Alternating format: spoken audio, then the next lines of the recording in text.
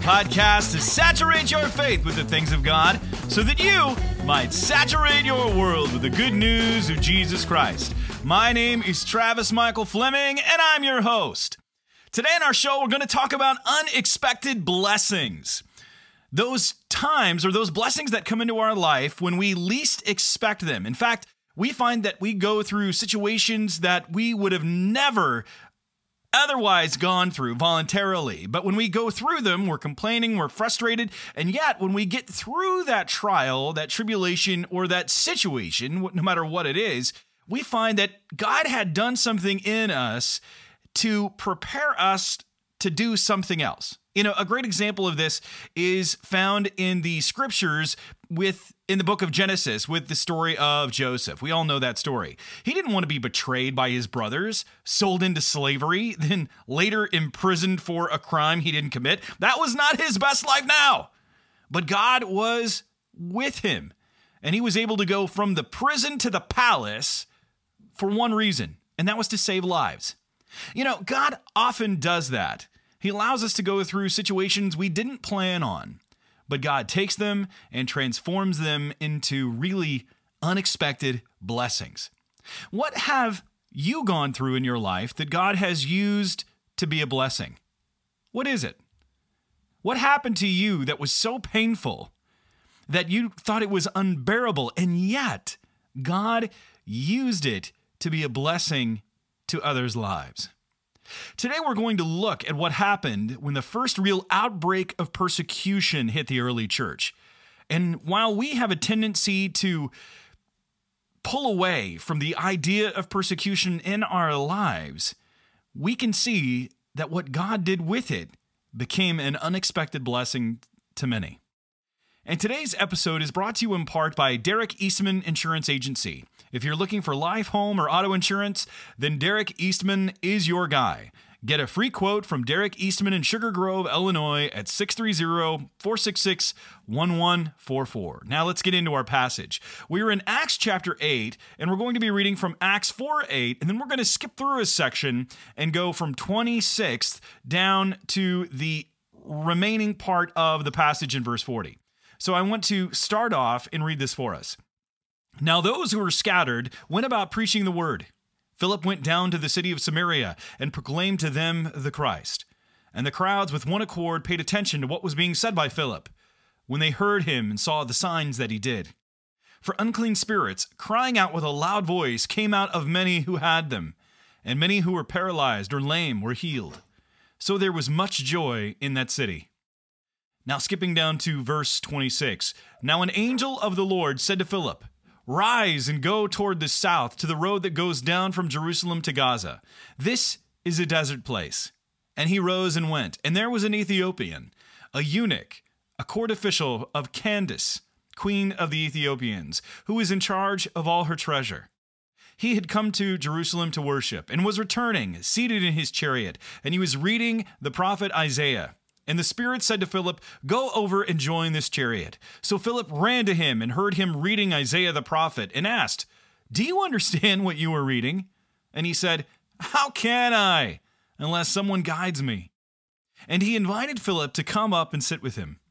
Now the passage of the scripture that he was reading was this: "Like a sheep he was led to the slaughter, and like a lamb before its shearer is silent, so he opens not his mouth. In his humiliation, justice was denied him. Who can describe his generation? For his life is taken away from the earth." And the eunuch said to Philip, "About whom, I ask you, does the prophet say this? About himself or about someone else?" Then Philip opened his mouth, and beginning with this scripture, he told him the good news about Jesus. And as they were going along the road, they came to some water, and the eunuch said, "See, here is water. What prevents me from being baptized?" And he commanded the chariot to stop. And they both went down into the water, Philip and the eunuch, and he baptized him. And when they came up out of the water, the Spirit of the Lord carried Philip away, and the eunuch saw him no more, and went on his way, rejoicing. But Philip found himself at Azotus, and as he passed through, he preached the gospel to all the towns until he came to Caesarea. So today, we're going to examine another episode in the life of the early church, and it's and it concerns Philip.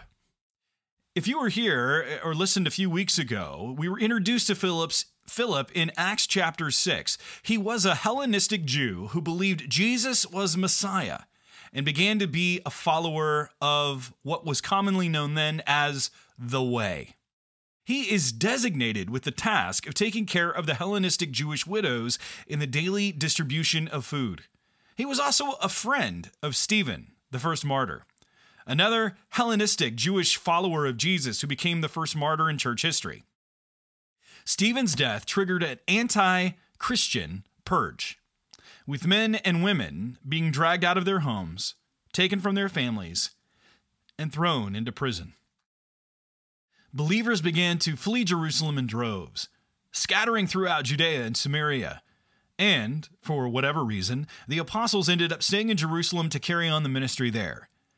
Now, many of us who are listening can't imagine paying such a price for our faith, having to flee our homeland, our houses, our apartments, our families, our friends, the foods we know, the clothes we wear, leaving behind the family albums, the traditions, even our own language, the places we shop, the radio stations we listen to go someplace else. But they did.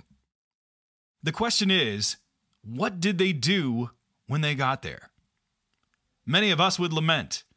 Remember the good old days. And there certainly is a place for lamentation in the Christian walk. But when we are so focused on what we had, we can't see the opportunities God places before us. When we are so locked in on what we used to have, we fail to take hold of the things we have right in front of us. So let's see what they did. Look at verse 4 for a moment. Now those who were scattered went about preaching the word. They were scattered about preaching the word of God. They weren't victims. They didn't go about remembering the way things were. They seized the opportunity to preach the word. And as Christians today, we can go about lamenting about our place in the culture or talking about how evil the world is and how it once allowed Christians to have a political place, but we are missing what we do have. You see, God takes difficult situations and often turns them into unexpected blessings. And that requires us to look for the opportunities before us. That's the first thing that I want us to understand. They went about preaching. We need to stop lamenting and start evangelizing, sharing Jesus. And I had a conversation last night with a group of men. Why don't we evangelize anymore? Why? Is it because we've seen the hypocrisy that's gone on in many leadership circles?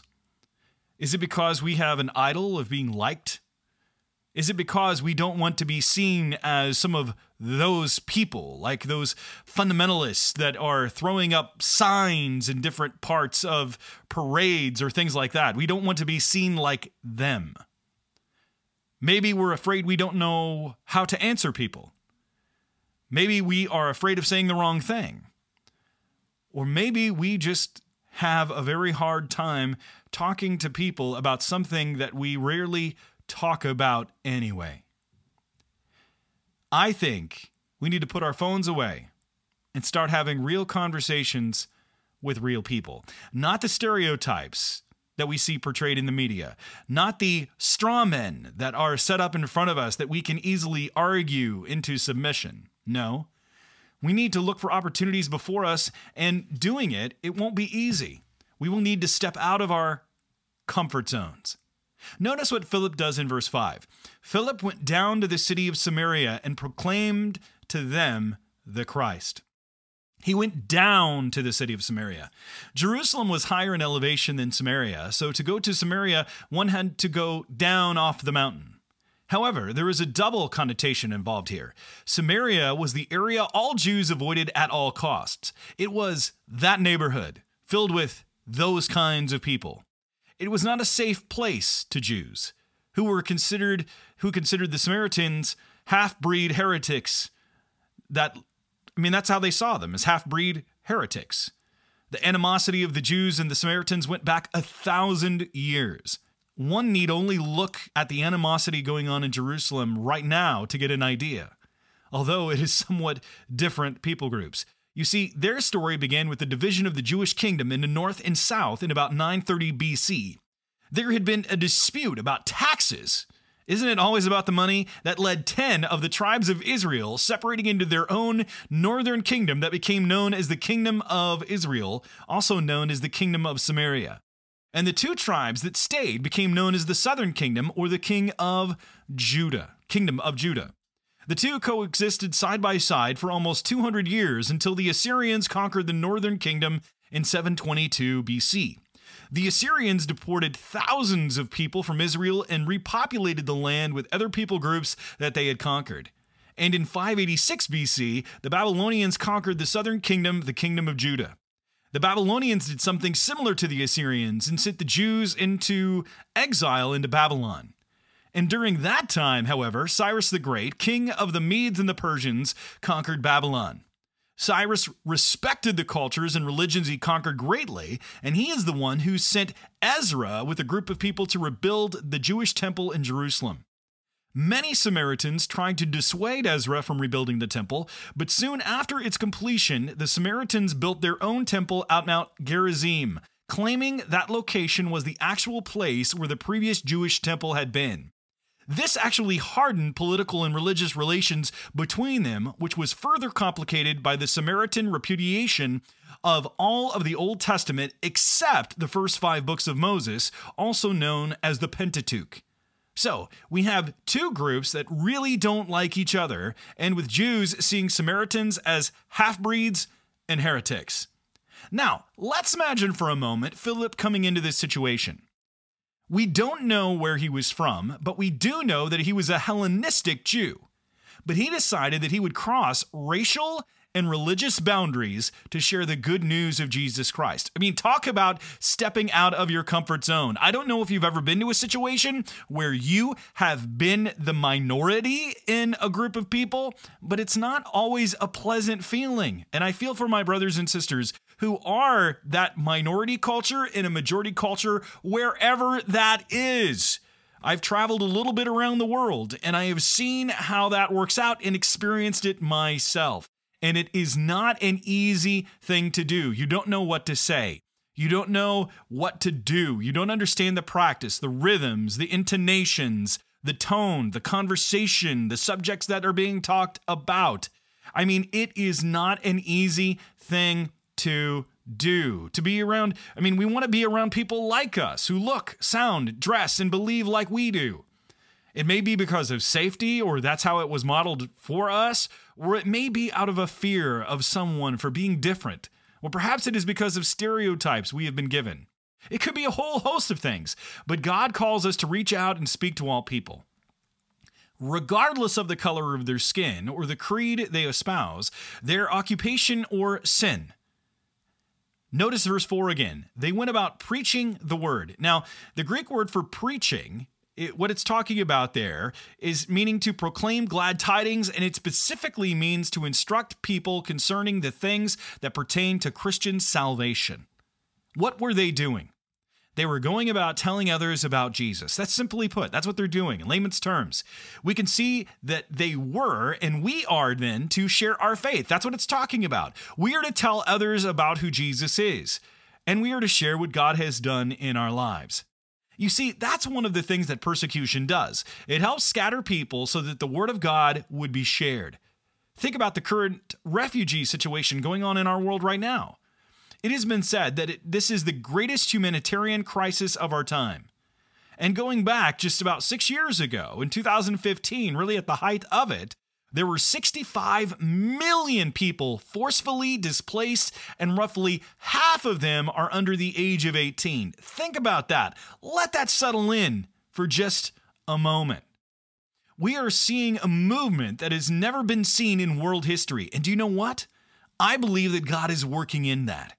I believe that God is bringing the nations into contact with the gospel and will use the nations to revive those nations who have known him and grown cold. He will use those from different lands to stoke the fires of the church in America and around the world, and he will send those nations back into their countries of origin to share the name of Christ. Now, don't misunderstand me. Not only has God brought the nations here so that they might be reached, but he's bringing many of those nations here to reach our nation.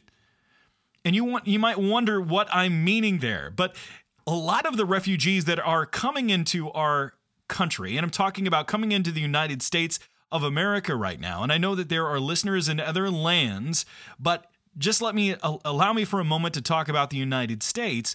We have so many different cultures coming in that are already Christian, and we can see how they, in many ways, are reviving the church in America. I lived in New England for a period of time, and I saw many of the white churches were dying, and yet the church was still growing because the churches that were growing were actually filled with immigrants. And you're seeing them reviving and changing, many ways changing what the faith looks like and how it is manifested in our culture. So God brings the nations for us to reach them, but he also brings the nations to reach us. Let's get back to our text, though.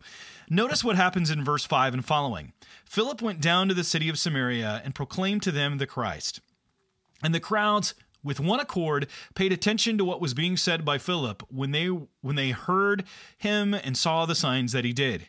They heard and listened to him because of the signs that he did. Luke goes on to explain what those signs were in verse 7.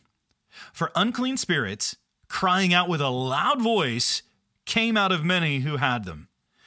And many who were paralyzed or lame were healed. So there was much joy in that city. Here we have people who have been demonized, afflicted by unclean spirits. As Philip is casting them out of people, we do not often talk about demonization in the West because we have seen an overemphasis on the demonic while denying personal responsibility or some of the mental, physiological, or psychological makeups of a person. But as people, we are fairly complex beings, and at the root of them is our fallen nature. And it may be simply an effect of our fallen nature, or it could be demonic in origin. And sometimes those two work hand in hand. Here, he was freeing them from being demonized, and he was healing those who were paralyzed or lame. Once again, as I mentioned before, he had the gift to be able to do this. And what was the point of it? To confirm the message that he was delivering to them. It showed them that there was something different about this message, and it brought unbelievable joy. Now, what does that mean for us? It means that we must ask God to show himself to others, to confirm his message in their lives. People know that God is real when we pray for them and God answers a prayer, or when God shows up in a vision or some other thing. And don't try to manufacture as a result. God will operate on his own timetable.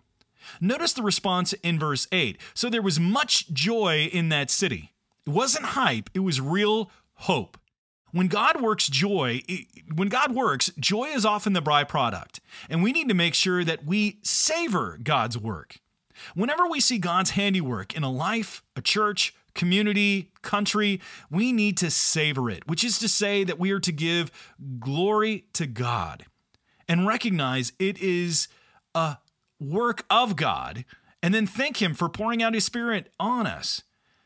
We are a fickle people, and turn to criticism and even jealousy when we see how God has worked in someone's life. And rather than rejoice with them, we find ways to nullify their experience. Please hear me.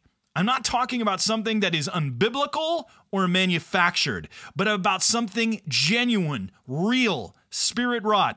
We need to savor what God is doing in others' lives and trust that he is working in ours as well, just perhaps not in the same way. I want to pick up this story in verse 26. Now an angel of the Lord said to Philip, "Rise and go toward the south to the road that goes down from Jerusalem to Gaza. This is a desert place." And he rose and went. And there was an Ethiopian, a eunuch, a court official of Candace, queen of the Ethiopians, who was in charge of all her treasure. He had come to Jerusalem to worship and was returning, seated in his chariot. And he was reading the prophet Isaiah. And the Spirit said to Philip, "Go over and join this chariot." We could be talking here about what it means to hear the Spirit talk to us, but instead, I want to focus on one part of what Philip did here that I believe is relevant to us. And it's found in verse 26. An angel of the Lord said to him. Now, I'm not sure how he knew it was an angel of the Lord, if the angel appeared to him or spoke to him, or he just heard him. And when coupled with verse 29, we see that the Spirit of God told him to go over to join the chariot. When the two are paired together, we see God speaking to him. Let me ask you this. If you are a believer in Jesus Christ, when is the last time God spoke to you? Yes, he speaks through his word. That is the main way that he speaks. And we know that he will never contradict his word. But has God ever spoken to you? And you're sure that it's God. And again, it will not contradict God's word at all. But allow me to ask you this. What did he tell you to do? We have become deaf to listening to the Spirit of God. But if we are to take advantage of these unexpected blessings, then it requires that we listen to the Spirit's leading. When is it that you have listened to God's prompting of you? When have you felt him whispering in your ear? Why haven't you been listening? Allow me to give a bit of a guide here. There are some who want to skip over the word to hear the voice of God. They don't believe that they are called to do anything until God speaks to their heart. It reminds me of the conversation or what Francis Chan wrote when he said, I went to help poor people. I didn't feel a call. I just did it. That's good. But we have those who say they're waiting for this call. And we have to remember that God speaks first and foremost through his word, and oftentimes God has already spoken about the things that we have come to him for. Just as in Chan's case, God says, help the poor. We don't need to go back and get an inner prompting for that. Okay, now that we have that out of the way, we can see that God does speak in various ways, and we must listen to the Spirit when he prompts us. And when he does, we need to be ready to receive what he has for us. I have seen all too often those who have had God speak to them, and it is almost always positive in regards to what they already want. But is that true? I don't think so. Sometimes he may speak to you in that regard, and other times he may not. He may speak to you about things he wants you to do that you don't want to do. For example, he had Philip go to Samaria, and then he had Jonah go to Nineveh. What does he want? Where does he want you to go to? Or who does he want you to go to? And having Philip go to Samaria and then to Gaza, it's a desert place. And it also means that it's a hard place. There's not a lot going on, nor are there too many people, nor is it a desirable place to be. What does that mean for us? It means that we can see that he may take us to hard places. That's what he's talking about. That's what he's trying to show us. Think about that for a moment. God takes us to hard places, to places where the gospel needs to go, to those who are different, who may hate us, who may hate our way of life, hate who Jesus is. It may be dry. It might not be where we want to be. It may seem small, out of the way, and backwards, but God has never been about flashy crowds and light shows. He has been about showing up in small people and places to do big things. He may be taking us to a place where we didn't want to go, to interact with people of a different culture, ethnic group, tribe, or language. This is where the gospel must become real. The gospel is not a Sunday morning worship service. It is God transforming people, and then he sends those transformed people to share so that they will encounter God and also become transformed people. We have regulated God to a worship service in so many different circles and in so many different ways. And he is so much bigger than that. His kingdom is to be proclaimed in the most difficult and dark places. Notice also that he is sent to an Ethiopian eunuch. I find it fascinating that between 27 and 39, verses 27 and 39, the word eunuch is mentioned 5 times. Now, what is a eunuch? For those that don't know, a eunuch is a man who has been castrated. Ouch! usually because of the person that he is serving. You see, a man would be castrated if he was meant to guard a group of women or serve in the presence of women. It was thought that a man would be less aggressive sexually if he had his testicles removed. Why does the text make such a great effort to mention that he was a eunuch? In Judaism, of which this man was a practitioner and most likely called a God-fearer, one who followed the God of Israel but who did not undergo circumcision, or would not be allowed to fully convert because of the fact he was castrated. In Deuteronomy 23:1, it clearly states that a man who has any damage to his genitals was cut off from God's people. But here we have this man who becomes a believer in Jesus, accepted as a full member into God's community. What can we learn from this? I believe that he was a hurting man, scarred physically, but also scarred emotionally. And I think that Luke included him in this account to show that God desires to reach hurting people. There are people who are scared by what has been done to them. They may have been abused, molested, harassed, or raped. And I say both men and women. You may have felt that you were not good enough to get to God. Perhaps you felt isolated, alone, separated from God. But the Ethiopian eunuch is a picture of how God delights in including people, of God seeking out to save those who have been scarred. It's also very interesting that he is an Ethiopian, which was at that time from the region of Nubia, which is in the southern part of Egypt and the northern part of Sudan. Remember, the modern geographical lines that we have today are just exactly that. They are not like the ancient lines of different kingdoms and regions where certain rules or kingdoms were. So it's in the southern part of Egypt and the northern part of Sudan. And the word literally means burnt skin, which is the scripture's way of saying that he was black, as opposed to someone with lighter skin like from Egypt or Libya. He was a court official of Candace, the queen of the Ethiopians, and he was in charge of her treasure, which is why he might have been made a eunuch, because he was her servant, had access to her, and had access to her treasure. And some felt that being castrated also caused less aggression, which meant less likely to steal money. Why does the scripture take such great care to mention this? It's not just a passing by detail. There's a reason why God has included that for us. And I believe that there are a few reasons at work.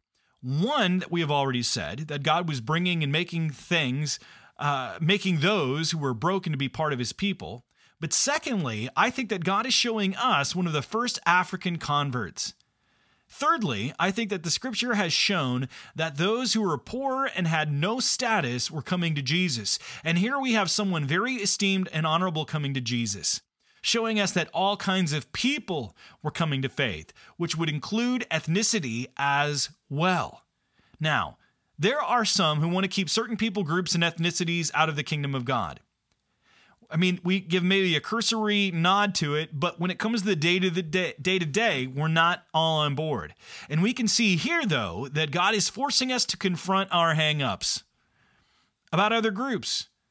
God is reaching out to people of all tribes and tongues and backgrounds. People you may have hated historically, he wants to save. What is the group that you despise the most? God wants to reach them. Is there a group, perhaps a different race, creed, tribe, or even a subculture in your own culture? God wants us to confront them in order that they may come to the saving knowledge of him. And we have to trust that God is preparing hearts for what he has.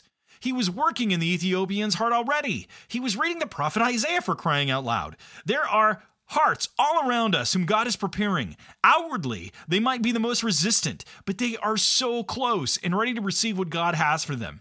Ask God to show you who they are. Don't look at them outwardly. Ask God to see them through his eyes. What does Philip do? He asked the Ethiopian if he understood what he was reading, but he didn't. He then proceeded to lead him to the Lord. You know, that's what God is calling us to do. Lead people to him. Now, How do we do that? How do we lead people to the Lord? Isn't that the pastor or the deacon or the elder's job? Isn't that for missionaries? Isn't that for the paid clergyman? No, it is all of our jobs. Philip wasn't a pastor. He was just a man sold out for God. And we need to know how to lead people to the Lord. First of all, for us to do that, that means taking time out to do it. Look at verse 30. Do you understand what you are reading? And he said, how can I unless someone guides me? And he invited Philip to come up and sit with him. We can't reach anyone in our culture unless we make room for it. We have to hear them. I think we have such a hard time leading anyone to the Lord because we don't take time to be with people. I think we're so obsessed with being heard that we can't hear others.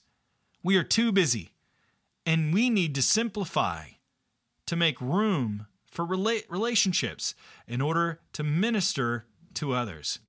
Now, notice what else happens. He was reading from Isaiah 53, verse 7 through 8. About the Messiah who was to come. Allow me to read it. Like a sheep he was led to the slaughter, and like a lamb before its shearer is silent, so he opens not his mouth. In his humiliation, justice was denied him. Who can describe his generation? For his life is taken away from the earth. Then we read in verse 34, and the eunuch said to Philip, about whom, I ask you, does the prophet say this? About himself or about someone else? Then Philip opened his mouth, and beginning with this scripture, he told them the good news about Jesus. Philip begins to explain how these were fulfilled in Jesus. He begins by teaching the scriptures. You see, Jesus was the perfect Lamb of God who came to take away our sins. He was led to the slaughter as the Passover lamb who was meant to take away our sins. He took away our sins. We may not be theologians, but God is not calling us to be that. He is calling us to be faithful servants where we are to our worlds, who can communicate the love and truth of what we do know.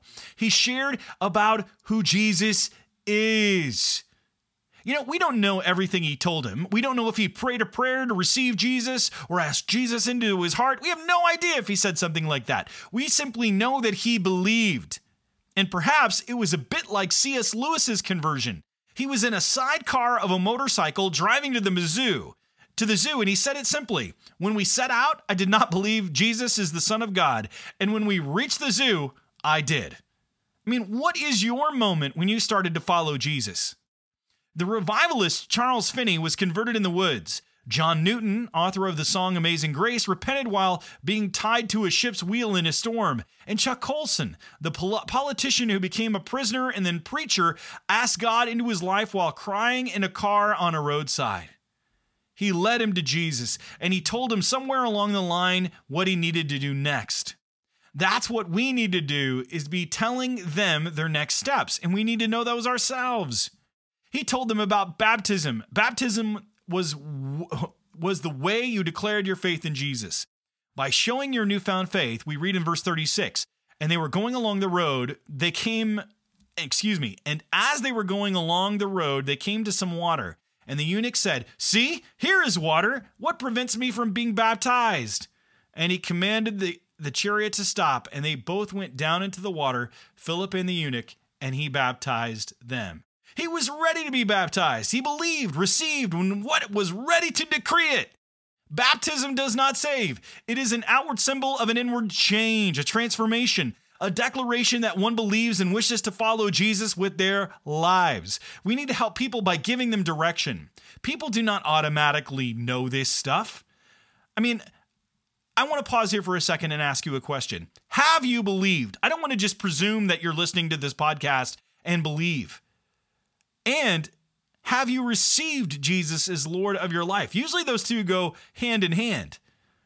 Have you stepped into the waters of baptism to declare that to other people, which shows the supreme act of identification that you are with him? What are you waiting for? He did it as soon as he saw water. Why are we being disobedient? I've had so many people that want to get baptized because they believe it saves them in some way, and then they want to be rebaptized after they've sinned. No, that's not how it works. It is an act of identification and showing that we are with Jesus and that we are going to follow him. It is not a finish line, as I've seen in some churches where a person gets baptized and never shows up again to services. No, it is not a finish line. It is a starting line to show that we're in the race. Step into the waters and declare your faith. And after Philip baptizes him, something crazy happens in verse 39. And when they came out of the water, the Spirit of the Lord carried Philip away, and the eunuch saw him no more and went on his way rejoicing. But Philip found himself at Azotus, and as he passed through, he preached the gospel to all the towns until he came to Caesarea. Some believe he was led away. I don't think so. The text doesn't indicate that at all. God took him and transported him to Azotus, where he continued preaching to all the towns around. What can we learn from this? God didn't allow Philip there to stay to hold his hand. He had another mission for him. And he may do the same for you. You know, we have to make sure that we are trusting God to guide us and not other people. Yes, we can seek counsel, and we can seek too much counsel and never act. I mean, yes, with many counselors, we wage war. But I know some people that get so many counselors and they get so many opinions and they get so confused, and then they are paralyzed because there are too many choices. Get a few people to, yes, counsel you, but never let that take you away from speaking to God and listening to Him yourself. We have to trust God to guide us, both them and us. We have to trust God to guide us for what He has for us and for Him to continue what He started in them. Their salvation is not dependent upon us. Are you not sure where God wants you to be? Let me ask you this. When will Jesus be enough for you? If I were to give you a water bottle for the week, this is it. I want you to stop fighting God and do what He wants you to do, and then you're going to find peace. It doesn't mean that you're not going to have opposition. You're going to have opposition, and you have to learn how to live in that peace and cultivate it in your life. But I find that as soon as I get through one trial, there is another one waiting to greet me. We have to make sure that we stop fighting and simply do what He wants you to do. And that's your water bottle for the week. Do what God wants you to do. What is it? What step of faith is He asking you to take? Do it this week. Do not wait. And when you do, you're going to find peace. You're going to find peace. Well, that's it for today's episode. I want to let you know that today's episode has been sponsored in part by Kathy Brothers of Keller Williams Innovate. If you are in need of a realtor, she's it. Google her and give her a call or text today. And if this episode has helped you so that you can water your world, then please, please, please honor us by sharing it with other people. We believe that God has called us to this ministry, and we want to help as many people as possible. And if you are able, then please refer this to other people, give us a like online, write us a review, and share this episode with others. I also want to encourage you to continue listening in as we continue to delve into this subject and look at these various episodes and what happened in the early church and how people survived. And not only survived, but thrived. Well, that's it for today's episode. I want to thank our team, Kevin, Eliana, Rebecca, Melissa, and Donovan Martin. That's it for this week, everybody. Water your faith, water your world. This is Travis Michael Fleming signing off from Apollos Watered. Stay watered, everybody.